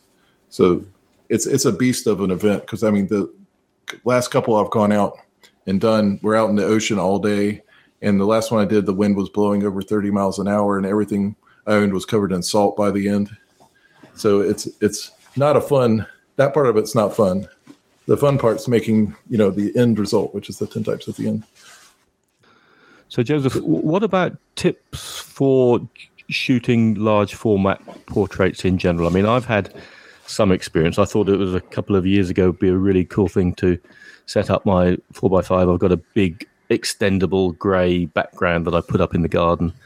And then I just got guests at our party to come and stand. And I thought, oh, this is easy. And some were okay. Some I completely hashed the focus up. And so I think maybe I misjudged depth of focus on some of them, so one or two came out okay, but I wasn't overly pleased. I had no other lighting. It was, I don't know, maybe I need to rethink the whole thing. So any tips that you can pass on for large format portraiture? Oh, sure. In general. Well, first I'll say I just love large format portraiture. I think it's so much fun because it's so different for people to be shot that way than they're so used to being photographed instantly on their phone these days. They actually have to sit still and actually have to kind of pose a shot and then wait to cock the shutter, to close the lens, put the holder in, pull out the dark slide. What I find is that a lot of people have developed this way of, they have their Instagram face. They have this face that they can make really quickly and then they drop it. But when you force someone to sit there for 15, 20 seconds while you're getting everything ready to take the picture, a lot of times they let that guard down, or they at least change their expression, and it's more genuine instead of whatever they thought they were going to do. And that's one of the reasons I love shooting portraits that way. The other reason is that you get to talk to the people longer, especially with wet plate. They have to sit there while you make the plate and you do all these things. You have to involve yourself in finding out what kind of person they are, finding something about them to help you, make a portrait that says something about them. As far as posing, depth of field is, you want to have some light so that you can stop the lens down, so that you don't have, too little depth of field, because any forward and backward movement sometimes can, just pull the focus off a little bit. You were asking about lenses. My favorite lens for 8x10 is a Kodak commercial Ektar 14-inch. It's just incredible for portraits. It has this way of giving tons of detail, but not being so razor sharp that people don't like seeing, every pore on their skin being accentuated. That's my favorite portrait lens for both. So 14 inches, so that's on 8 by 10. So what's that in? Yeah, what is it? 300 and what? 300. Oh, okay. So 300 would on 300 would be a quote normal lens, wouldn't it? 355.6. It's going to be 350. About 350. Yeah, 340. So it's a slight telephoto, really, I guess. So maybe 75, 80 on if you go right down to 35 mil, or I don't know, 180, 200 on 4.5. Well, that's the other thing, that people are getting used to seeing these cell phone pictures where their noses look big. Yeah. Everything's wide angle. Yeah. But to get an accurate portrait of someone, you want to actually have a little more telephoto of a lens, so that there's no distortion from the front of their face to the back. And so longer lenses are useful for that. I have a 2. I think on my 4.5 I have a 210, which that's quite good. I think the trouble I had was when I had people standing in the party. I felt a bit under pressure because there was loads of people milling around and they clearly wanted to go and have a drink, and I was making them stand. If they were sitting, there'd be less chance of their heads wobbling around and think Oh right. By the time you focus, then you've got to get the dark slides in, and you do run into people like that. The impatience of it all. Like, why is this taking so long? Yeah. Don't you know there's digital cameras for this? They're just the grief that you get sometimes. But I was getting that. Yeah. But if you have someone who's really interested in it and wants to go through with it, it's an experience like no other. Yeah. And talking to the person also comforts them, and you have to remind them this is an awkward experience. So if you feel awkward, you're right in line with every other human that's ever done this. That you have to give them a little bit of ease, because they try for you. I mean, it's a collaboration. When you take a portrait of someone, they have to give something, and you have to catch it. And that collaboration can be really wonderful. Some people just don't want to give you anything, or they try to hide, and other people really give you something that you wouldn't even imagine you could get. I mean, some of these musician portraits that I've shot. There was one woman that I shot who, in rehearsals, she plays the viola. In rehearsals, she was always dressed very frumpy and had big glasses and never looked very kept. And then I set up this photo session in this dorm room I was staying in. And she came, and it was like a completely different person. And she looked like a lion on the film. I mean, I couldn't believe how different she was for that portrait. Then when you see her in real life, you wouldn't recognize her. Yeah, large format portraits are just great. I think the presence that it gives. The other thing that the lenses, one of my favorite things about large format in general is that the lenses make things look effortless, because there's so little magnification when you enlarge these big negatives, that the effortlessness of the lenses on the film just gives them such. I mean, it just gives them more life. I think. I mean, they look a bit larger than life. Especially, I've been shooting 11 by 14 portraits lately. Contact printing those will blow your mind.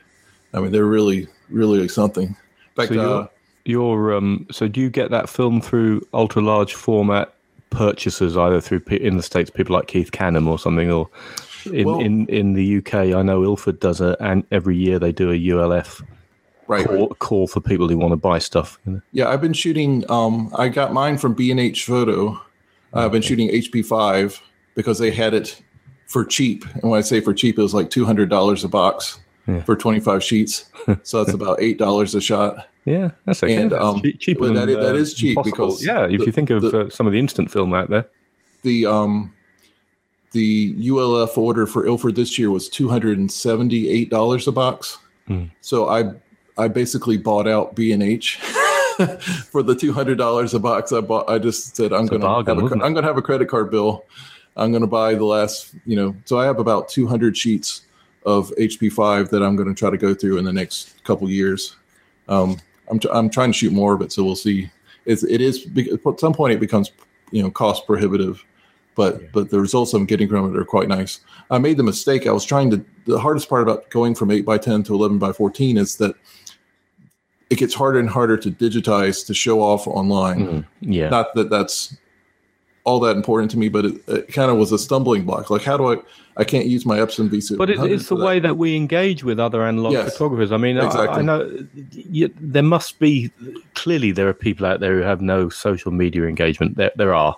And clearly there are photographers out there, analog photographers who have no social media engagement. But to my mind, it's been in this last 8 years or so that I've got into Twitter and heavily into other social medias. And with the Facebook groups and the podcasting, this world of analog photographers has just opened up for me, and I've just met so many people, and I can't imagine that I would have ever have done this without, without the digital backup to help spread the analog love, and sharing images is part of that, and right. You don't have to, of course you don't have to, but most folks like to just show what they're up to, and people chip in, and then you don't quite know where the conversation leads to once you start sharing stuff. Right. Well, my solution for digitizing the negatives was to put them on a really large light table that I had purchased. I thought this will be perfect. I can just set up my DSLR and take multiple images and stitch it together. And the problem was that I didn't notice it at the time, is that my light table had a lot of fall off on the edges. And that translates to look like fogging on the edges of the plate. So I thought I was processing them poorly. I thought I was developing them poorly, because you're basically stuck with tray development when you get above 8x10 as well. I mean, I went to the hardware store and tried to build a tube, out of plumbing to do a tube processing, and I was not getting great results with that. Plus I was scratching the negatives on the side of the thing. So I went back to doing tray development, and I thought I was, processing poorly. And then I made a contact print and went, oh. And then I look at my light table and go, oh, there's all this fall off. What an idiot, So the Epson actually makes a scanner that will allow you to scan 11x14 or bigger.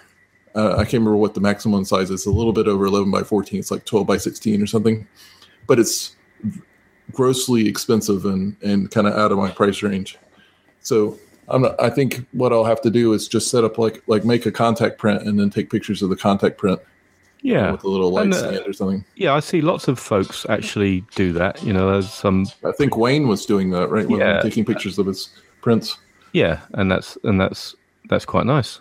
I think you can get, if you just take a bit of care. It's all right. Well, do that.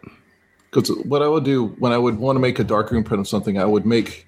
I have a pretty nice Epson printer for printing digital stuff and printing digital versions of my film shots. Is I would make the best digital print I could make, and then take that in the darkroom and try to beat it. And a lot of times that kind of challenge made me always beat it. There's sometimes when I can't, like if the negative is complicated or it's a lot of dodging and burning and stuff. But for the most part, I can usually beat the digital version of whatever I print. So there we go. I just use that as like a reference to go, oh, I need more contrast here, or this, you use it for, here's the bar, can I beat the bar? Yeah, that sounds like a good idea. I don't really make any digital prints, but that sounds like a good idea. Well, I got into it because, with tintypes, when you scan tintype, you can kind of improve the tintype in the way that, like I said before, they were kind of dark. You can brighten them up, and then you can enlarge them. I mean, an 8x10 tintype blown up to 16x20 looks amazing. Because there's so much information on the plate to begin with. Sure. And then color prints of those look really fascinating. Simon, there was another area to cover, but I'm just wondering whether we were going to talk about tips for still life photography. But I'm wondering whether we ought to hold that for now, and maybe Joseph can share some of his still life tales and tips into the Facebook group. I don't know. How do you feel about it, Joseph? That's fine with me. That's great, because we are beginning to run tight on time. I've got so many questions as well. So I was going to ask you if you know anything about convertible lenses, but I think it's another guest. We're just going to have to get everyone on twice, aren't we? I think, yes. Or go to 4-hour shows, which is just nuts, really. Okay, I mean, we have an email as well, and we haven't. Well, I think we should definitely do the email. you want me to read that out then? Yeah, let's do the email, and then we'll just start to wind things down at that point. So I've had an email from our dear friend of the show, Richard James Thorpe. James Thorpe, yes. Yeah, he was talking about the Richard Pickle podcast, which confused us. So from James Thorpe, and he was talking about Richard Pickup's podcast. So, chaps, very much enjoyed the Pickle podcast. The Pickup podcast definitely bears a repeat listen, as I think most of these do, because there's just... I think I need to listen to them because there's so much information. Definitely bears a repeat listen. I think I understand a bit more about the zone system. We've actually had a zone system free show, James, this time around, although I've just touched the tip of the iceberg. But that's what I love about this art form. There's always more to learn. By the way, I really like the distinction of flexible negative as opposed to thin. It seems to make much more sense to my brain as it tries to wrap itself around the zone system. Well, let's not open that sentence up now. Lastly, if you'd like to add some estrogen to your podcast, we do. We're trying to add some estrogen to the podcast. Check out a female large format photographer named Lisa Bessanova. Yes, we are aware of Lisa, and I've seen her YouTube videos, and I think she was interviewed by Graham and Aidan Rachel on the Sunny 16 podcast sometime earlier this year. She has a smattering of YouTube videos, is well-spoken, that's right, we only want well-spoken people on this podcast, and has a true passion for printing, which she does. Cheers, James Thorpe. Well, thank you very much, James. That's lovely to hear from you. And she's on our radar. I think we were conscious that she'd been on Sunny 16 just recently. I think she's been interviewed by M on Emulsive on his website as well. There's at least one lady we're trying to pin down metaphorically to come on the show, but we will aim to inject some more estrogen into the show, I think. I'm glad you slipped that metaphorically there in at the end. Yeah. And it, by the way, it's Lena rather than Lisa as well. Oh, okay. There's another. Oh, yes.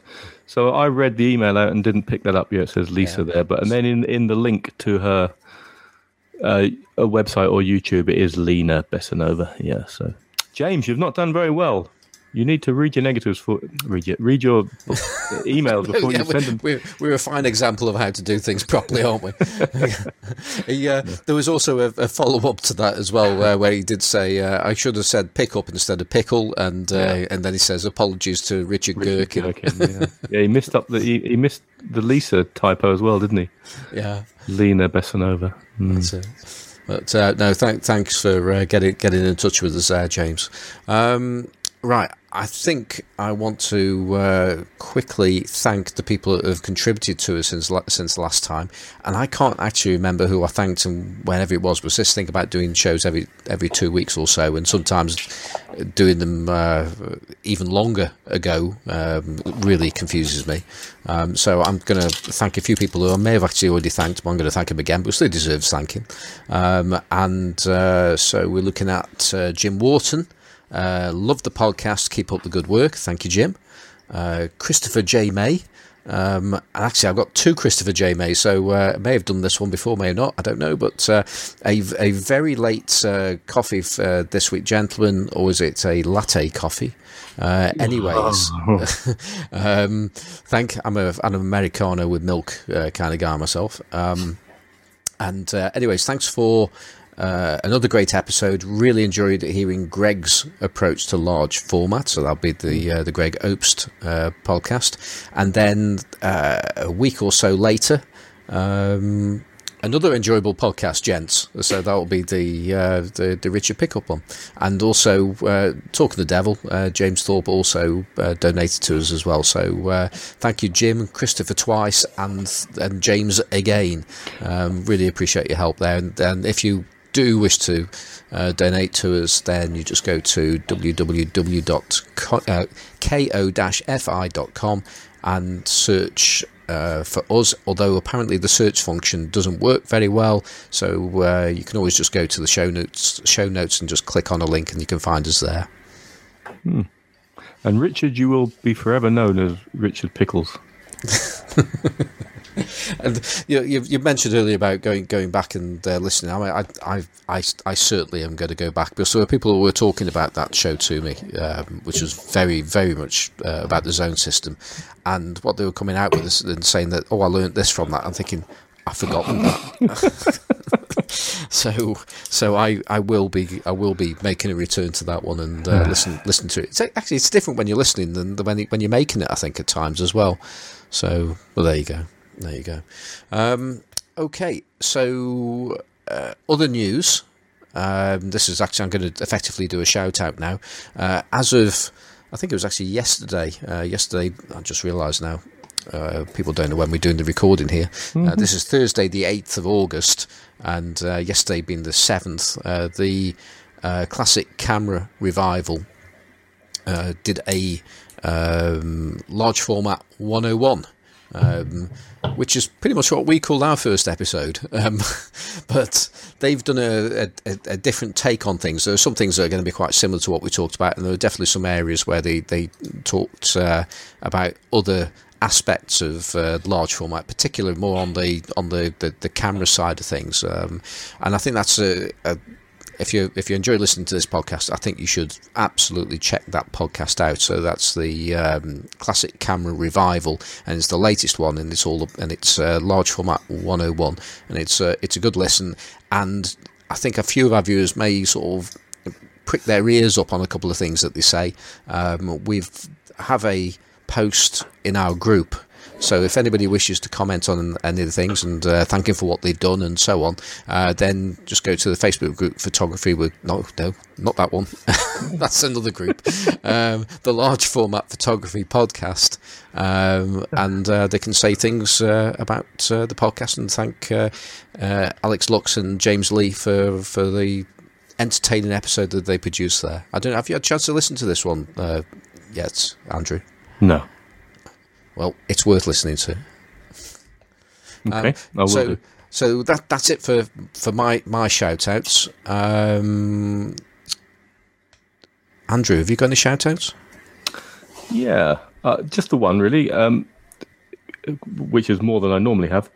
But I have been chatting online with another YouTuber, Craig Sheeks. And Craig, I always quite like watching Craig's videos. They're a bit deadpan in a way, and he seems a lovely chap, and he finds the most in many ways mundane subjects to make a YouTube video about, and then he picks up his large format camera and wanders around looking for his composition, and they're very kind of gentle videos. And if you've not checked out Craig's work on YouTube, then give him a shout out. I think he's an educationalist as well. And I know he's not averse to coming on the show at some point. But if you're not familiar with Craig Sheeks, Sheaks, just look him up on YouTube. Actually, you mentioned about coming on the show. We've got so many people that. Yeah, I know. Yeah, I haven't given him a date. It's fine. It's just no. I wasn't dangling in the air somewhere. Yeah. Yes. No. So, Joseph, have you got any shout-outs you want to say hello to, or anything on those lines? Well, just a couple. I want to thank, obviously, Mike Rosso of the Film Photography Podcast. I think without him, nobody would know who I am. So I appreciate that. Also thanking Darren Riley, who, if you haven't heard it yet, made a song using both Matt Marash's and my ums from the show, which is absolutely hilarious. I think it's the title of the song is called and I sent you both a link to it on YouTube. So if you want to put it on there, that's fine. I can laugh at myself, so I'm happy to hear it. And he did a wonderful job. He's very clever, so it's very funny. He is. He's a very talented songwriter. He makes classic 3-minute pop songs that rhyme, doesn't he? Do you know what I mean? And they have a they have a 60s vibe to them, many of them, and they're really good. And the other thing I would say is, we've been talking about large format portraiture. The best way to learn more about large format portraiture is to just look up the books of the old, masters of the 20th century, like Arnold Newman and Yusuf Karch and Philippe Halsman, and Avedon and those people, and look how they pose people, look how they set things up, and look how much detail there is in those portraits and what you can get out of them. That's how I learned most of what I know about large format photography, is just by studying. I was fortunate enough when I lived in Connecticut to have a interlibrary loan system that was just out of this world. I mean, I was able to procure books to look at that were worth thousands of dollars, but they were just inside the library system and nobody seemed to care. So it was just really amazing that I got to see all these amazing portraits for free, basically, and study them and figure out what made them great and try to move on from there. Right. Well, I've got to say, Joseph, you've been a fantastic guest. Thank you. Another fantastic guest, I should say, because we've had so many. It's just we've been very blessed with the guests that we've been having, and it's been great having you on the show. I've certainly learned so much today. I mean, I've learned the difference between an ambrotype and a tintype. So I've always been curious about what these things are, and so that was good, and so many other areas. I think that's it. We're pretty much coming to the end. So I think this is a good time to say to you, Joseph, if you want to tell people how people can see your work. We've mentioned your website, but please do so again, and anywhere else that people can see your work and so on. Oh, sure. Well, I'm findable really in two places. My website, which is www.josephbrunjes.com, and that's spelled JOSEPH, as in boy, RUNJES.com. And I'm on Flickr also as just Joseph Brunjes. And those are probably the two easiest places to find me.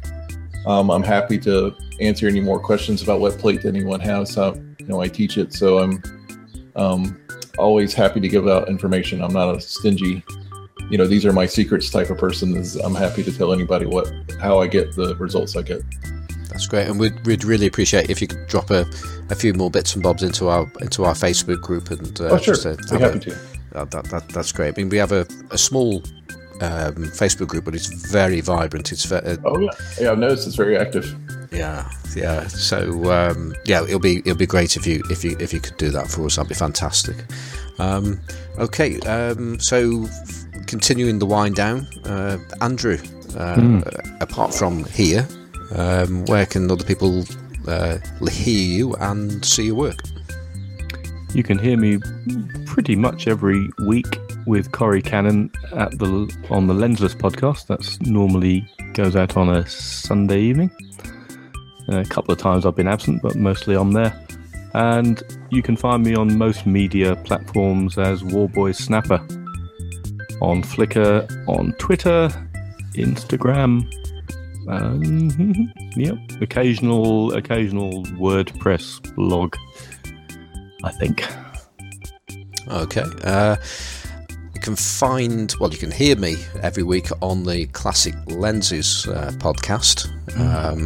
And then there's, that's it for appearances as such, but I also have a website where I sell things, which is simonforsterphotographic.co.uk. I have an eBay site as well. But if you want to see, I've got to say, the more I talk about photography, the less photos I seem to do.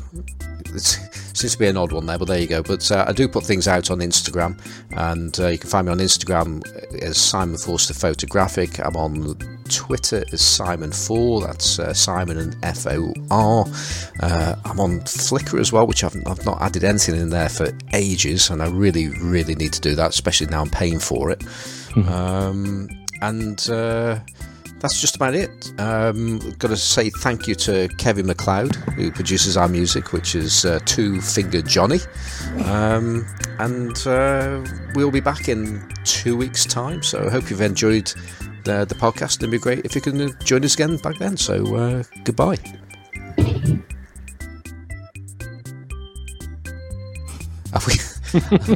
Were you waiting for everyone else to say bye? Normally I'd say goodbye, but I thought I'd just leave it with you. Yeah, goodbye.